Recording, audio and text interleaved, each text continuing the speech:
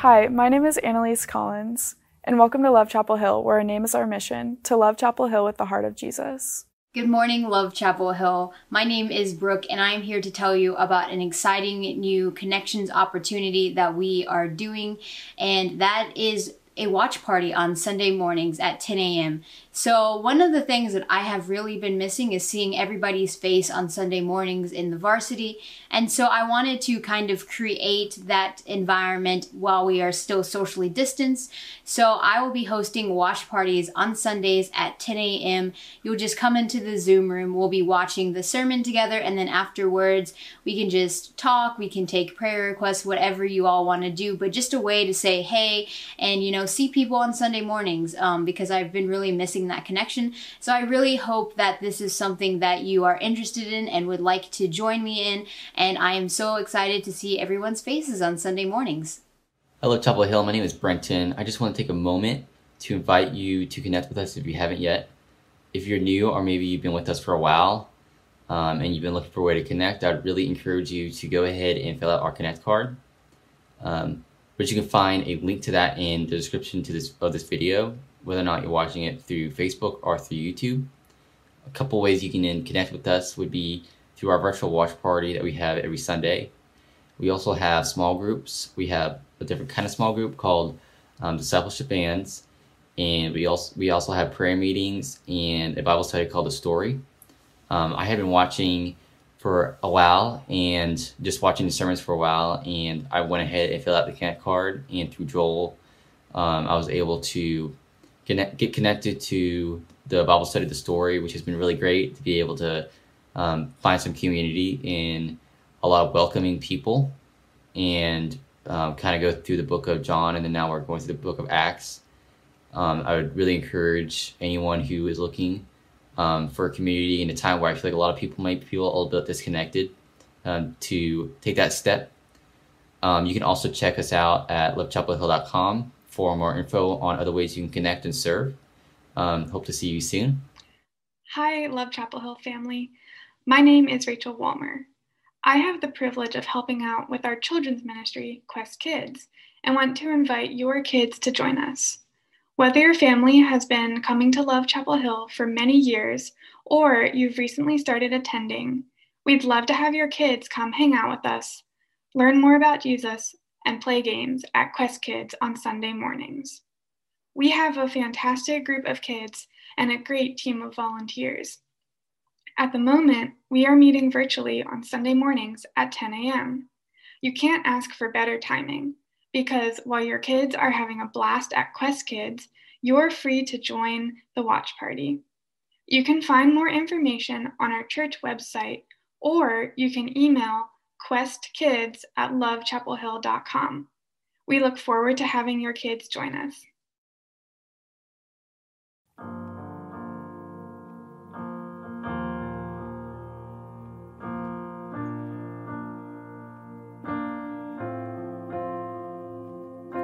Christ is my reward, all of my devotion.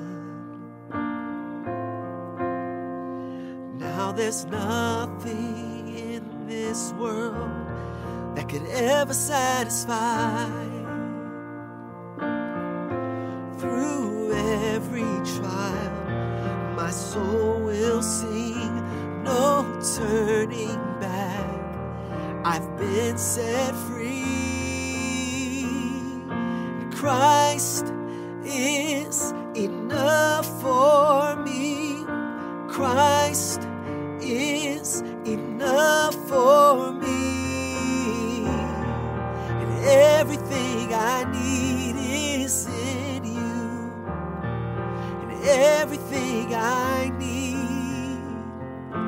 Christ, my all in all, my joy and my salvation. And this hope will never fail. Heaven is our home.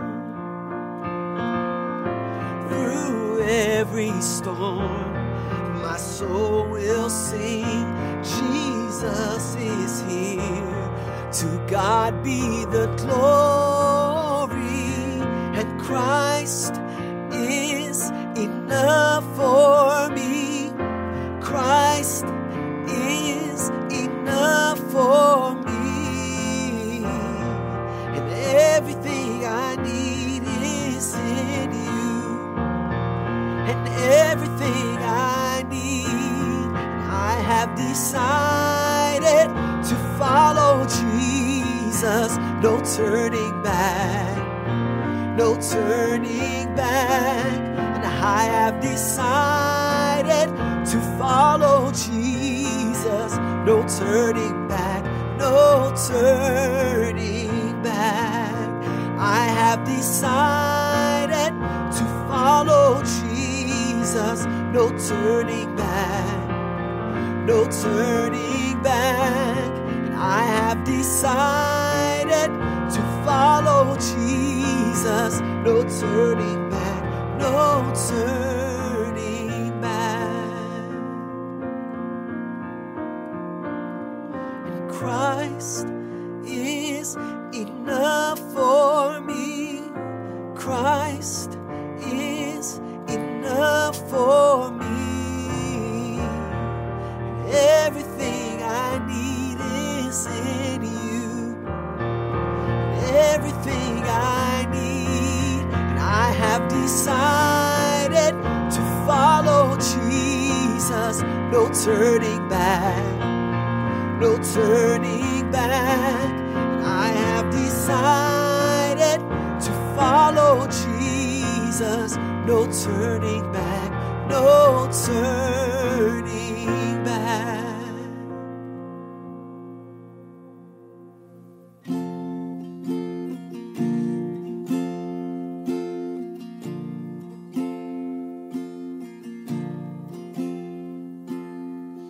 My worth is not in what I own, not in the strength of flesh and bone, but in the costly wounds of love at the cross.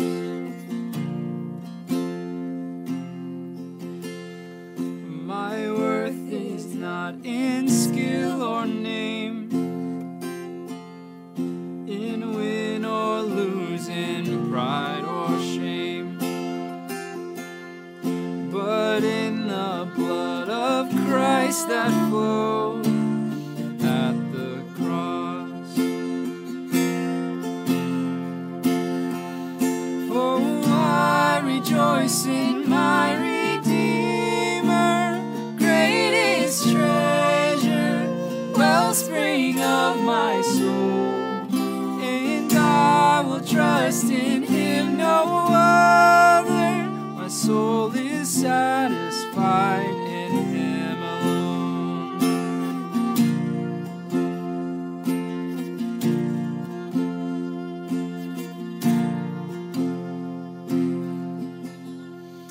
As summer flowers we fade and die, fame, youth, and beauty hurry by, but life eternal calls to us at the cross.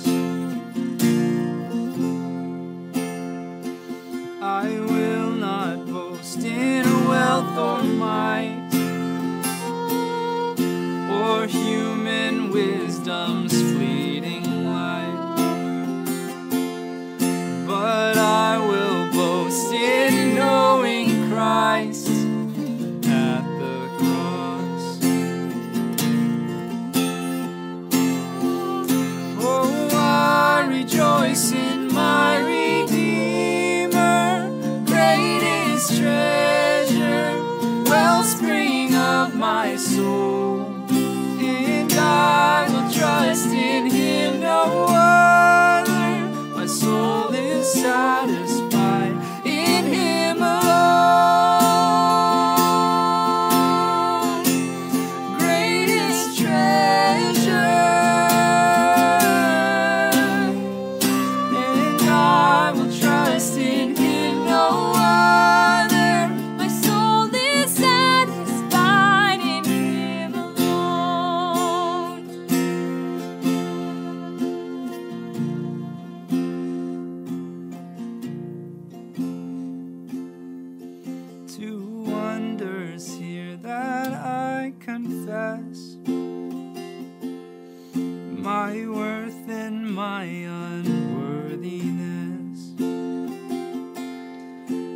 my value fixed, my ransom paid at the cross.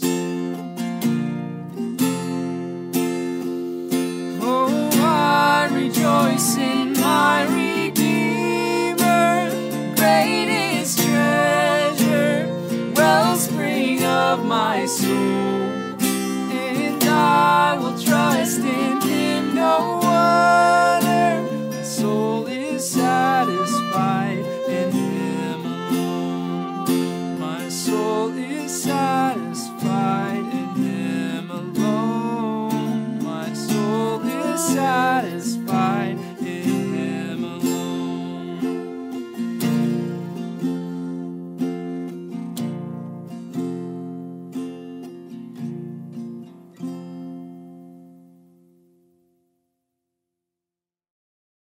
Today is the fourth Sunday of Lent and the 52nd Sunday of gathering like this for worship online together.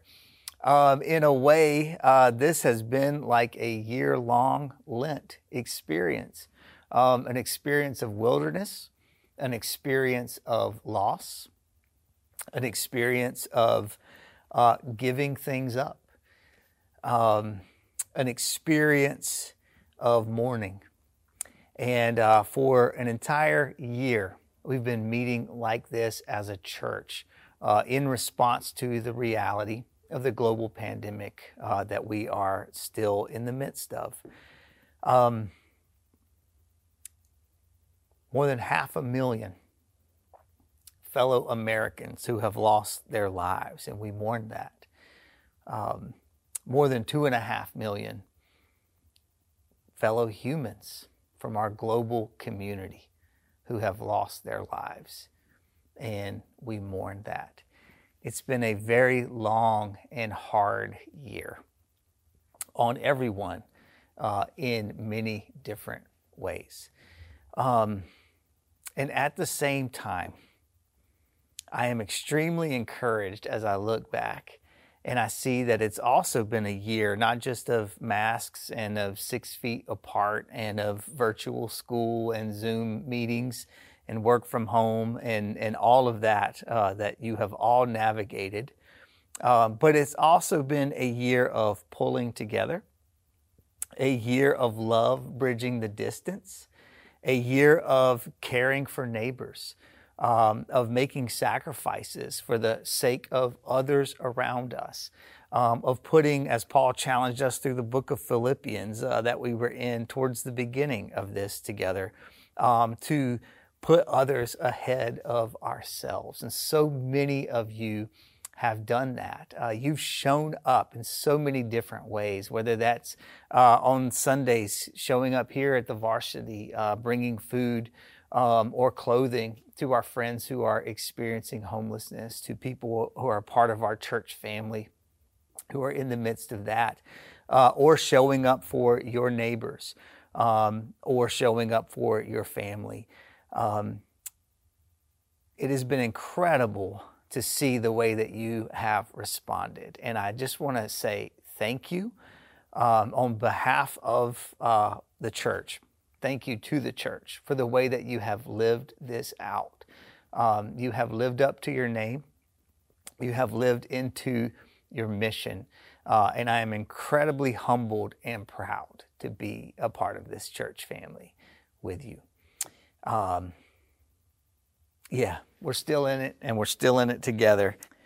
So today we are continuing in the Gospel of Matthew. We're going to stay where we were last week in Matthew chapter 9, and we're going to work our way through the rest of chapter 9 together. But we're going to do this in a little bit of a different way from the way that we've been walking through the Gospel together so far.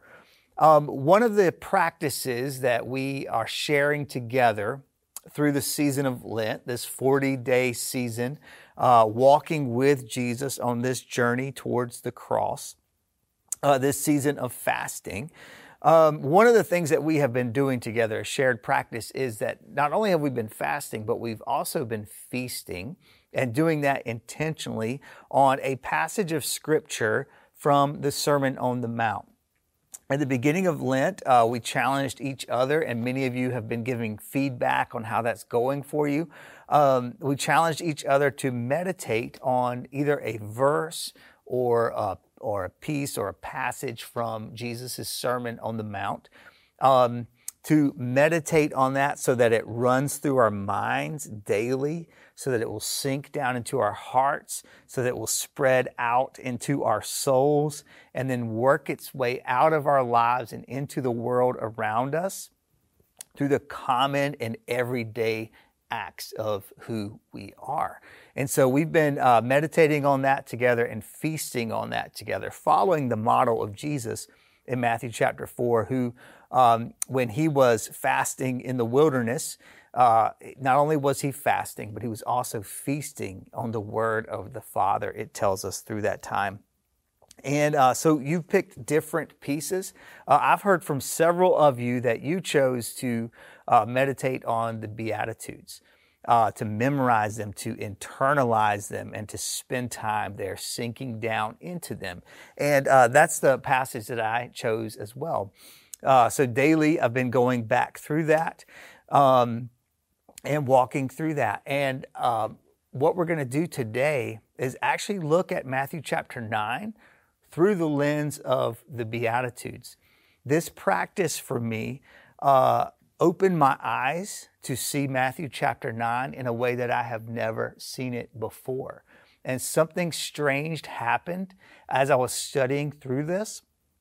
And I started to see the Beatitudes being acted out in Matthew chapter 9. And here in this 9th chapter of Matthew, I saw this pattern emerge of all 9 of the Beatitudes being acted out in this visible kind of way. And so we're going to look at that together, flowing out of this feasting that we've been doing together. Once again, we talked about this some last week, but Jesus is the lens through which we understand and interpret Scripture. Jesus is the key to interpreting and understanding Scripture because he is the fulfillment of Scripture. John calls him the Word made flesh. And he does that. He does that with his own words. Yes, he's the Word of God made flesh, but he also does that. When he speaks, things come into existence. But also when he teaches, when he tells stories, when he casts images for us to try to grasp, as we look at his life, we see those teachings being acted out in the way that he lives. And that's happening right here in Matthew chapter 9. We say all the time that the greatest commentary on the Word of God is the Word of God itself, that the Holy Scripture, inspired by the Holy Spirit, is in this conversation with itself and enlightening us as we study one piece of it. Other parts of the Scripture are speaking to that and helping us to understand it. And if the Word of God is the greatest commentary on the Word of God, then how much more is that true for the Word made flesh? And so Jesus is that key for us to understand. And over again, he speaks and things come into existence. He teaches, and then in flesh and blood actions, we see this lived out in a way that we can grasp, in a way that we can understand.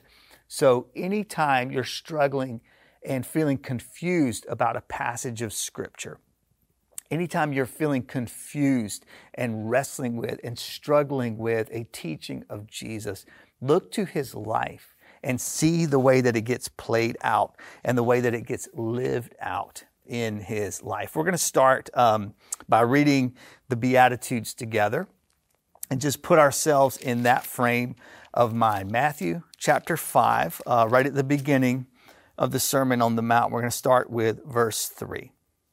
Blessed are the poor in spirit, for theirs is the kingdom of heaven. Blessed are those who mourn, for they will be comforted. Blessed are the meek, for they will inherit the earth. Blessed are those who hunger and thirst for righteousness, for they will be filled.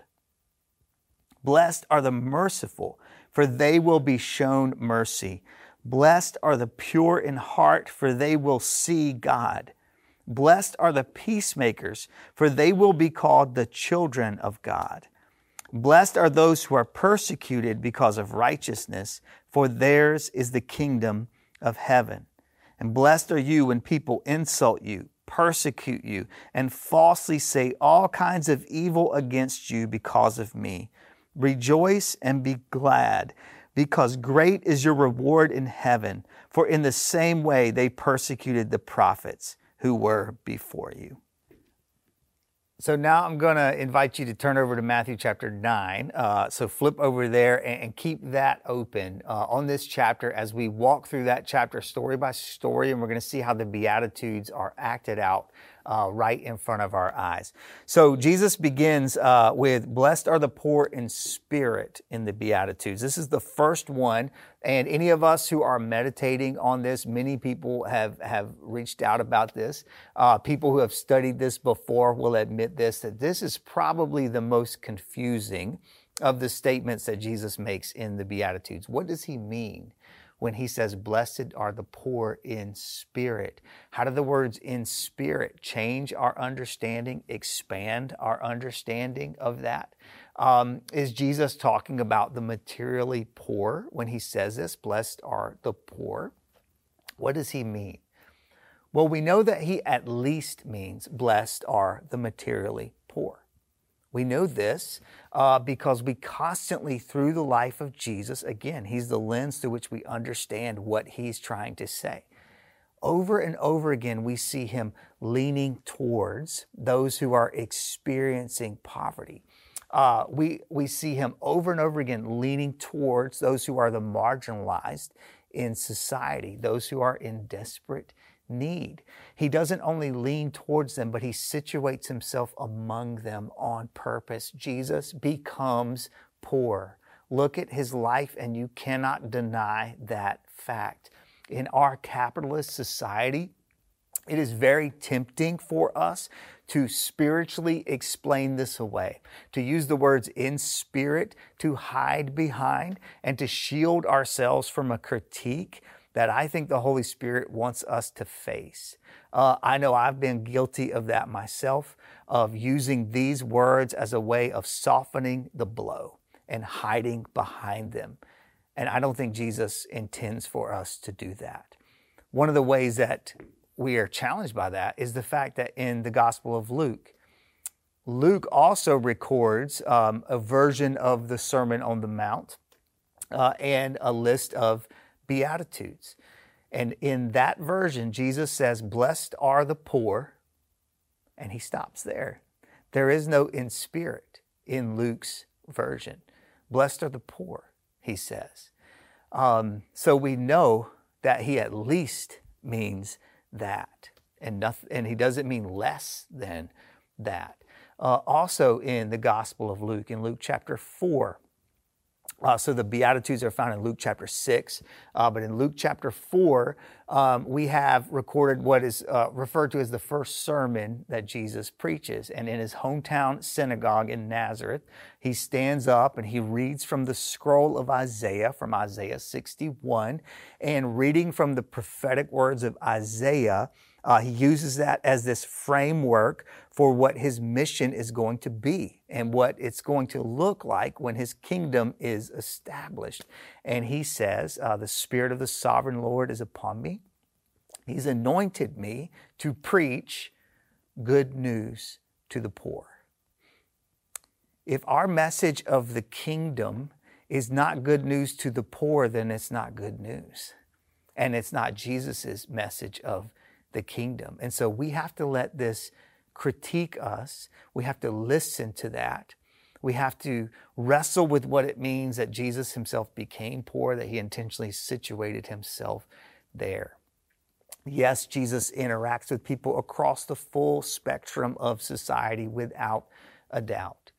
But what does it mean that he leans in there? So it can't mean less than that. It at least means that. There's an old mentor of mine who challenged me one time.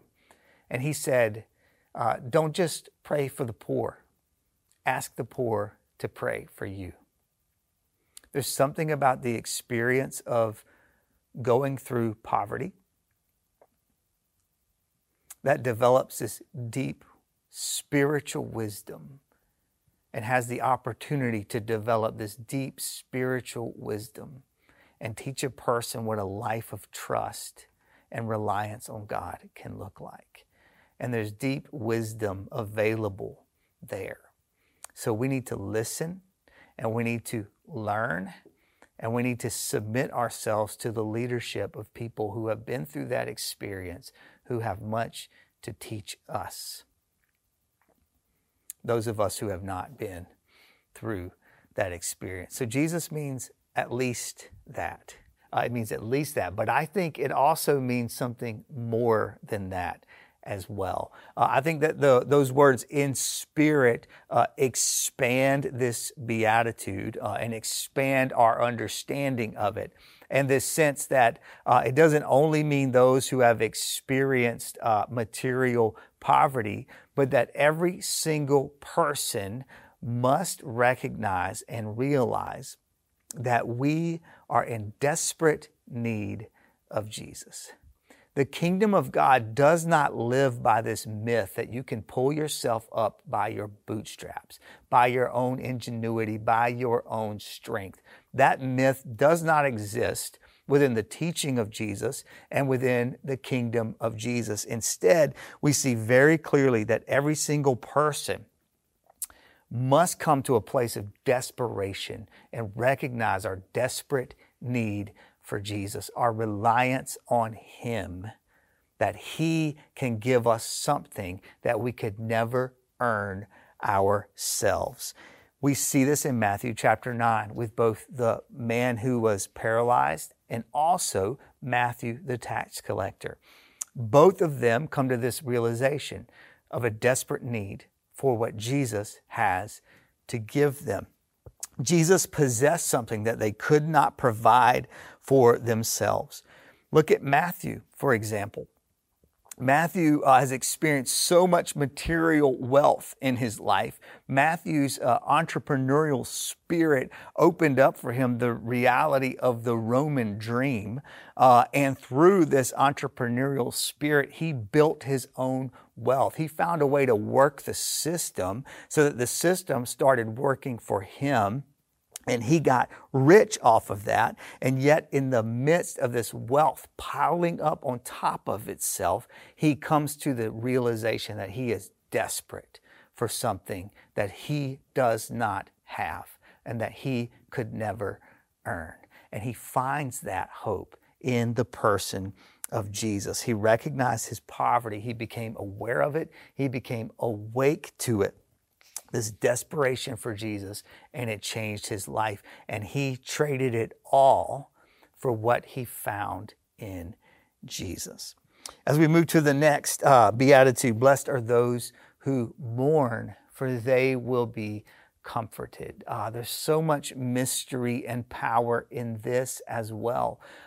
When we see this, we understand that this doesn't mean that God forces tragedy onto our lives and forces trauma into our lives so that we have an opportunity to grow in Him. A lot of times people will go along this theological train of thought that says everything happens for a reason. Everything bad that is happening to you, every suffering that you go through, God is sending that to somehow bring you into a deeper relationship with Him. Don't put on God what comes from evil. Don't put on God what comes from evil. As Christians, we don't follow that train of thought of everything happens for a reason. We do, however, because of God's sovereign grace, believe that everything that happens can be redeemed. It's not that everything happens for a reason. It's that everything that happens can be redeemed. It's not that God is sending tragedy and trauma into your life, but that Jesus steps in to bear the suffering with you, and He walks with you through your experience of mourning.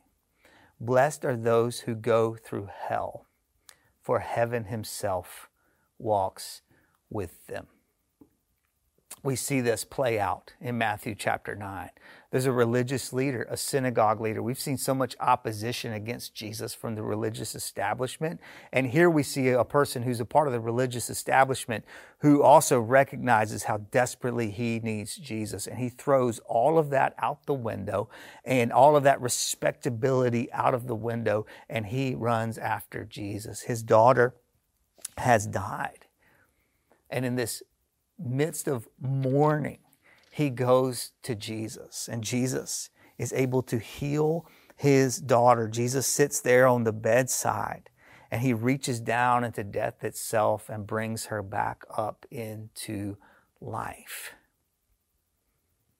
And this person who's experienced this mourning finds comfort in the presence of Jesus. Jesus is with you.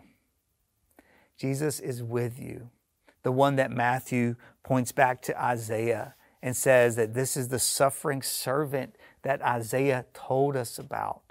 The one who suffers with us and for us. And he brings comfort to us. He can comfort us. How? Because he's been through it himself. He has experienced that pain himself. I understand the question of why would a good and loving, all-powerful God, why would he allow suffering? I get that. I wrestle with that question as well. But there's another question that I can't answer either. And it's the question of why would a God who is all-powerful and could shield himself from suffering, why would he willingly step into it? Unless he is a God who is loving and is good and is walking beside us in it. Many of you are experiencing mourning right now. And I'm praying deeply that you would also experience the comfort of Jesus in the midst of that. That his presence would embrace you and that you would find comfort in the presence of Jesus with you. It won't answer all of your questions. But I'm praying that you will experience him sitting with you in the midst of your mourning, the one who can comfort you.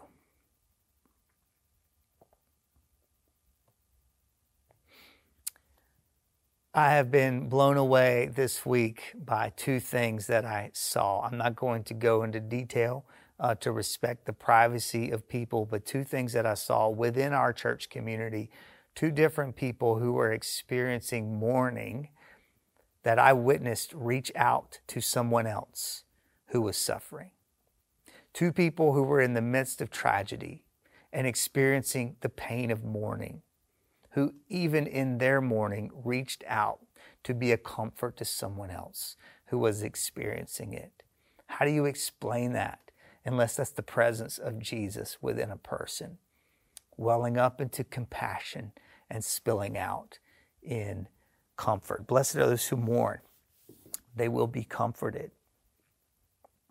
Blessed are the meek. Blessed are the meek. They will inherit the earth. The next piece that we see is this story that's woven into the story of the synagogue leader whose daughter had passed away. And it's the story of the woman who has experienced suffering for this extended period of time, for years and years in her life. She's experienced this suffering and she's found no relief, no healing in it. And in her desperation, she goes to Jesus, pushes her way through the crowd, reaches out and touches just the edge of his garment.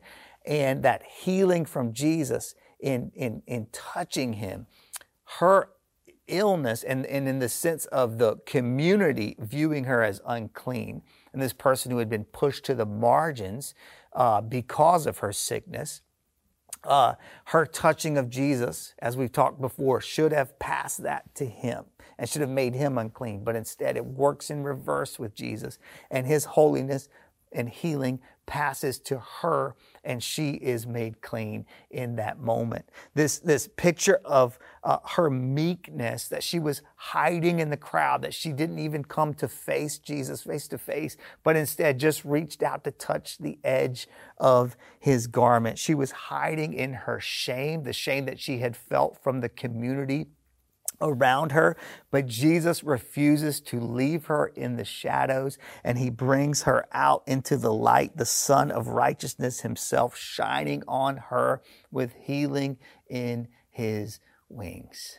And even in her meekness, she experiences this overwhelming power of Jesus, his holiness passing to her, his healing passing to her, and she is made new in that process. Blessed are those who hunger and thirst for righteousness, Jesus says, for they will be filled. Later in this passage, we see that there's this interaction between Jesus' disciples and John the Baptist's disciples, who are concerned. John the Baptist's disciples come to Jesus and his disciples. They're concerned that they're not fasting, and they're concerned about how they're interacting with food, and that Jesus and his disciples aren't fasting. The Pharisees are upset and offended because of who Jesus chooses to eat with, because in this ancient time, the table was this symbol of alignment and this symbol of relationship and this symbol of embrace. And because Jesus is at the table with tax collectors and sinners,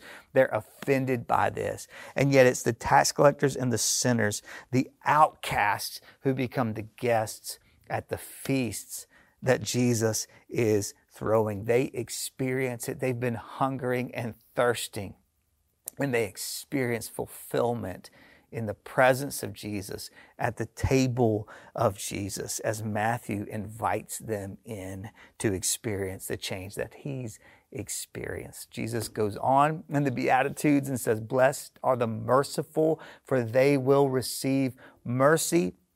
We see in Matthew chapter 9 repeatedly this theme of mercy coming up. We see that when Jesus is confronted by the Pharisees about having tax collectors and sinners at his table, Jesus answers in this way. He says, "Go and learn what this means. Go to the ancient prophets and learn what this means. I desire mercy, not sacrifice." The Pharisees were the experts in the ritual law and the sacrifice. They kept that to the T. But Jesus says, you've missed the point of it all. I desire mercy. And Jesus is showing that in ample ways. 3 separate times through this chapter, we see that someone, after their interaction with Jesus, it says that they got up. 3 separate times. People got up. The paralyzed man, healed by Jesus, and he got up, took his mat, and went home. Matthew, the tax collector, embraced by Jesus, welcomed by Jesus, and he got up from his booth and he followed Jesus. And the dead girl that Jesus raises back from the dead, she got up in the joy of that healing. 3 separate times. And this is what Jesus does. He comes to people who have been beaten down and boxed up, and he looks us in the eyes and he says, get up. And he lifts us up with him. He lifts us up out from under the weight that we have been bearing, and lifts us up into relationship with him in his rich, rich mercy. Jesus says, blessed are the pure in heart, for they will see God. As we're moving through here, we see Jesus interacting over and over again with people who were considered impure. So as Jesus talks about blessed are the pure in heart, yet we see him interacting with people who've been labeled impure because of illnesses, because of things that they were experiencing, because of choices for some of them, like Matthew, choices that he had made, had been labeled as impure and pushed out to the margins of the society, unclean in the eyes of the people, untouchable in the eyes of the people, cursed and impure.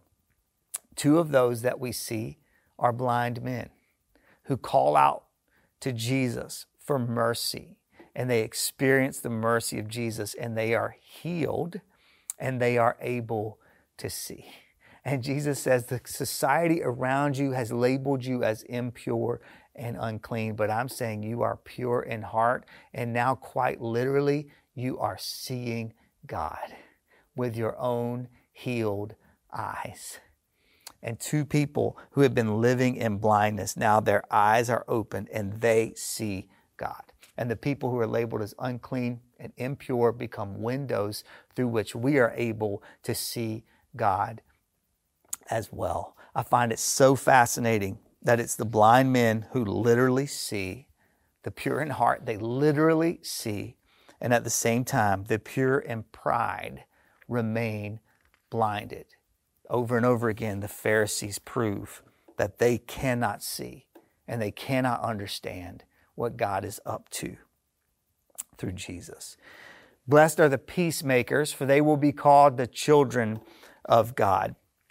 The Hebrew concept and the Jewish concept of peace is not just absence of conflict. In the Greek language, the word for peace has to do with a peace treaty and this healing of conflict, this absence of conflict. That's not the Hebrew idea. That's not the Jewish idea. Instead, it's wholeness and being made complete. That's what shalom and peace is in that mindset. It's not the Pax Romana. It's not this peace through victory. It's not this peace by force, coerced, imposed peace at the tip of a sword from a conquering army. That's not what Jesus is establishing here. And it's not even, when Jesus talks about peacemakers, it's not even our modern concept of peace. And we often think about peacekeepers and those who are sent to keep the peace and to kind of hold a ceasefire, right? That's not what Jesus is doing here. He's making peace, not just keeping peace. It's something that is creative. It's not just an absence of conflict, but instead Jesus is boldly bringing conflict over and over again as a form of healing, of dismantling the walls that need to come down and rebuilding them and putting them back in place in the way that they need to be. Jesus boldly confronts and rattles the religious status quo over and over again, bringing upheaval to the systems that they had put together, the boundaries that they had built.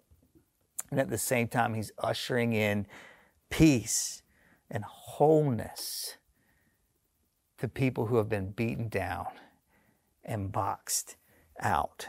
Outcasts, when Jesus shows up, start to become family. And they get brought into the family dynamic of Jesus with Father, Son, and Holy Spirit. And we see people being brought into this family dynamic. Blessed are the peacemakers, for they will be called what? The children of God. And Jesus, the Son, is inviting them into this family dynamic. Twice in this chapter, Jesus gets referred to as a son. He calls himself the Son of Man, which is a reference back to the prophet Daniel, which is connected to the prophecy of the Messiah who would bring the kingdom. That's his favorite designation for himself. He calls himself that repeatedly. But also the blind men refer to him as the Son of David, connecting to that Messiahship. And Jesus, the Son, then turns around and twice in this chapter refers to someone as a daughter or a son. He says, "Take heart, daughter," to the woman who is healed after she touches the edge of his garment. And he says, "Take heart, son," to the man who had been paralyzed and is healed. They shall be called the children of God. And this is the peace that he's bringing us into this family dynamic along with him. Blessed are those who are persecuted because of righteousness. Jesus is showing us what true righteousness looks like, and he is absolutely persecuted for it.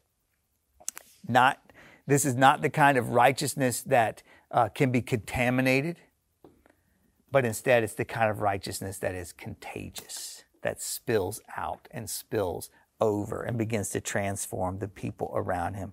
This is not for the perfect, but for those who have experienced brokenness. And finally, Jesus says, blessed are you when you are insulted, persecuted, when people say all kinds of evil things against you because of me. In the same way, they persecuted the prophets. We see this happening to Jesus over and over again throughout the Gospel of Matthew, but we see it so many times in this very chapter, in Matthew chapter 9, where he is persecuted. They say that he is guilty of blasphemy. They say that he's a heretic. They say that he's driving out demons by demonic power. They're saying all kinds of things against Jesus. And as we take a step back from that, and we see all that is unfolding and all that is overlapping here in this chapter, we have to confess, who can hardly blame them for not understanding what is happening? Who can hardly blame them for being confused by what is happening? Jesus so often operates outside of the safe categories that we have set up. And Jesus so often is critiquing the way that we have come to view the world and dismantling the way that we have viewed the world. I have deep compassion for my friends, people that I love deeply who are walking through or have walked through times of deconstruction in their faith. I have deep compassion for that, especially when Jesus seems to be the one who's doing the dismantling, when Jesus seems to be the one who is upsetting the categories and breaking down and dismantling what people had thought and seen before and the way that people have come to view the world. We see that it's not only the Pharisees who are going through this difficult experience in this chapter, but as we spill over in Matthew chapter 11, we see that John the Baptist has that experience too. Sitting in a prison cell, about to lose his life for speaking the truth, empowered by the Holy Spirit. John the Baptist is facing death. He has been persecuted. And he sends some of his disciples to Jesus. And he wants to know if Jesus actually is the Messiah that he prophesied would come, if he actually is the Messiah that he had been blazing a trail for. Are you who I thought you were? John the Baptist asked that question, and he's struggling with that. And the categories have been shaken up for him as he watches what Jesus has been up to. And Jesus, in compassion and mercy, sends back this message. Go and tell John what you have seen and what you have heard. Go and take him this report. The blind see. Those who couldn't walk before are now walking home. Those who were dead are alive. Those who could not hear now hear. Those who had leprosy have been made clean. Go and tell John what you have seen. The beauty of that is that Jesus is quoting from Isaiah chapter 35. And it's this prophecy, and many of those statements that Jesus makes there, it feels as if they're taken directly out of Isaiah chapter 35. Also in Isaiah chapter 35, there's this prophecy about a way of holiness that is made in the desert. That was the role of John the Baptist. And Jesus is saying to John the Baptist, you did what you were sent to do, and now everything that you dreamed of, everything that you longed to see happening, it is happening. This is it. This is what you were waiting for. Maybe right now it looks completely different than you expected, but this is what you were longing for. And there's this beautiful statement that's made there in Isaiah 35. It says, the desert and the parched land will be glad. The wilderness will rejoice and blossom. And the wilderness of John the Baptist is now coming alive in the ministry of Jesus. And everything that he hoped to see is now being fulfilled in the life of Jesus. Like John the Baptist, we have to keep getting reminded. We have to keep getting reminded. We have to keep hearing the report of what is seen and what is heard, because no matter how many times we see it with our own eyes or hear it with our own ears, it is still surprising and unexpected and shocking when we see the way that Jesus moves in the lives of real people. It still shocks us and surprises us. Even after the world has had a 2,000-year head start on getting used to Jesus moving like this, we still find it shocking and surprising. As we close out today, I want to remind you that the Beatitudes are not just lofty ideals. They're not just some picture of a future dream. They are real here and now. Jesus shows us that in Matthew chapter 9. We see them coming to life right before our eyes. But it wasn't only in Matthew chapter 9. It's in your life. It's all around us right now. Holy Spirit, give us eyes to see and ears to hear so that we'll believe the report when it shows up right in front of our faces. The way that you are moving here and now. It's real and it's happening. It's in our workplaces, it's in our classes, it's in our apartment complexes, in our neighborhoods, in our homes. It's all around us. It's in our neighbors. It's on our sidewalks. Everywhere we look, we can see the signs of it. Holy Spirit, give us the eyes to see, the ears to hear, and the hearts to believe when we see what you're up to. What about you? What about you? What are you seeing? What is God showing you through this feasting experience and experiment through Lent? What has he been teaching you as you've been meditating on that passage? And how have you seen that passage become real in your life, right in front of your eyes? What is your report? How are you seeing the Beatitudes in the lives of real people all around you? How are you seeing these signs of the kingdom spring up right in front of you? What are the signs that you've seen? What is the report that you have to give? But don't only look up and around you, also look within you. What is he doing in you? And how are the signs of the kingdom of Jesus breaking in here and now in real ways in you?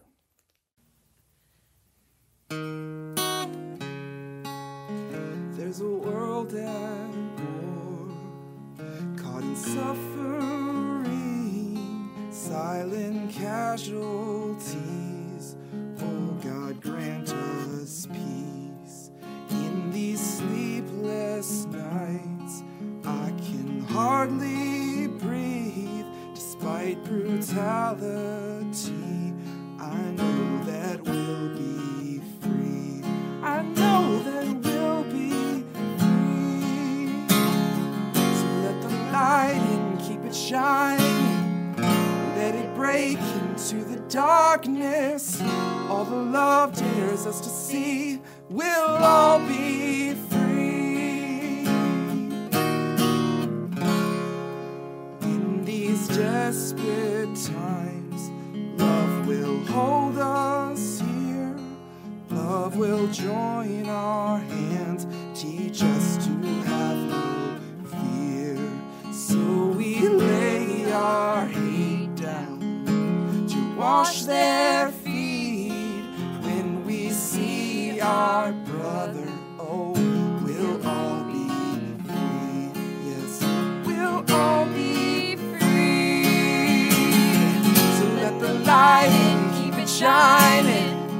Let it break into the darkness. All the love dares us to see.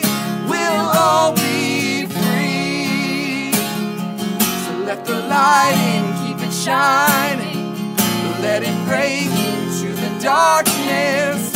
All the love dares us to see. We'll all be free. So we are free. We'll all be free. We'll be free.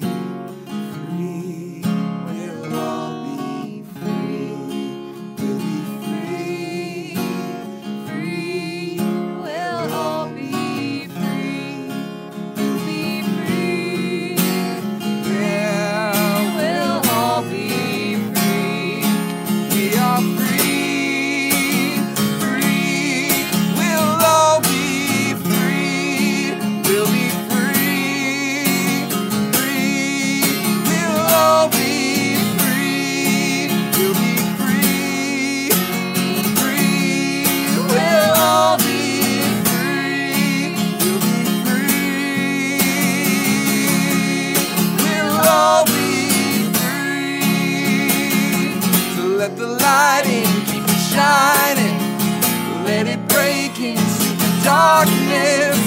All the love dares us to see, we'll all be free.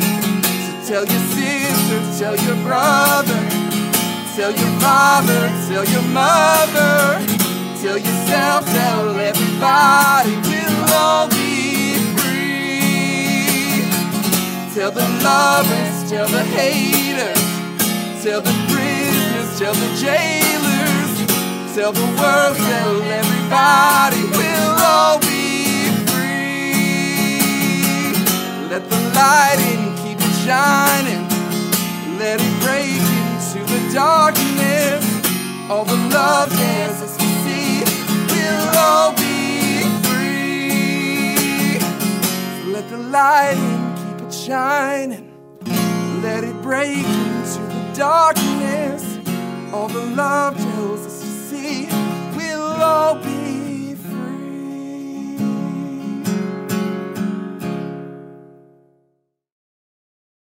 Friends, thank you so much for being with us today. I'm glad that you have joined us, and I so hope that you have enjoyed this time of worship.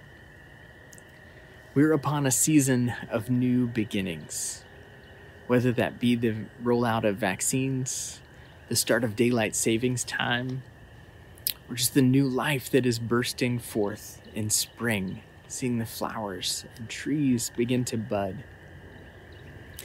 In a season upon us of new beginning, it can be a reminder for us to slow down and prepare for what is next. And one of the ways that I love to do that, and I want to encourage you to do the same, is to take some time and get outside.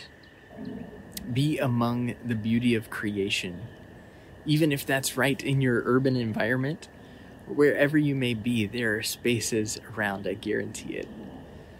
If you're in the Chapel Hill or Durham area and are looking for places and spaces to get outside and see the beauty of creation, I would love to share those with you.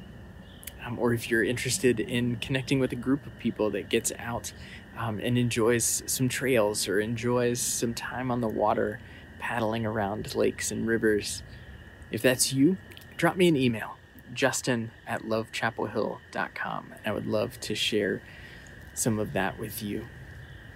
The season of new beginnings also is one that is a reminder that we are never alone. Never, never alone. This week is St. Patrick's Day, and St. Patrick has a beautiful prayer. It echoes Psalm 139 in so many ways. And there's just a portion of it that I want to pray over you today, is this reminder that no matter where you go, you're never apart from him. In fact, the Holy Spirit has gone before you, he follows after you, and he is all around you.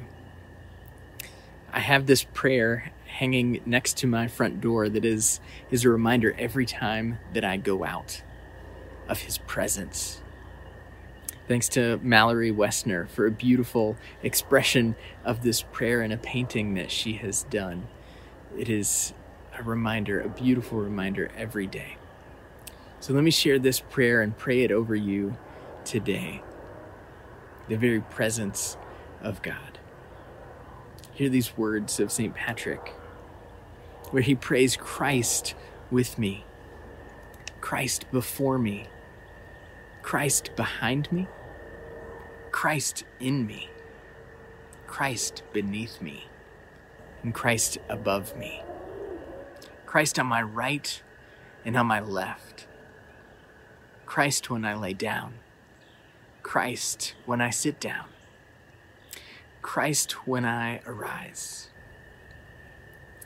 Christ in the heart of every man who thinks of me, Christ in the mouth of every man who speaks of me, Christ in the eye of every man who sees me, Christ in the ear of every man who hears me. This prayer of St. Patrick for the presence of God in your life. In the name of the Father, and the Son, and the Holy Spirit. Amen.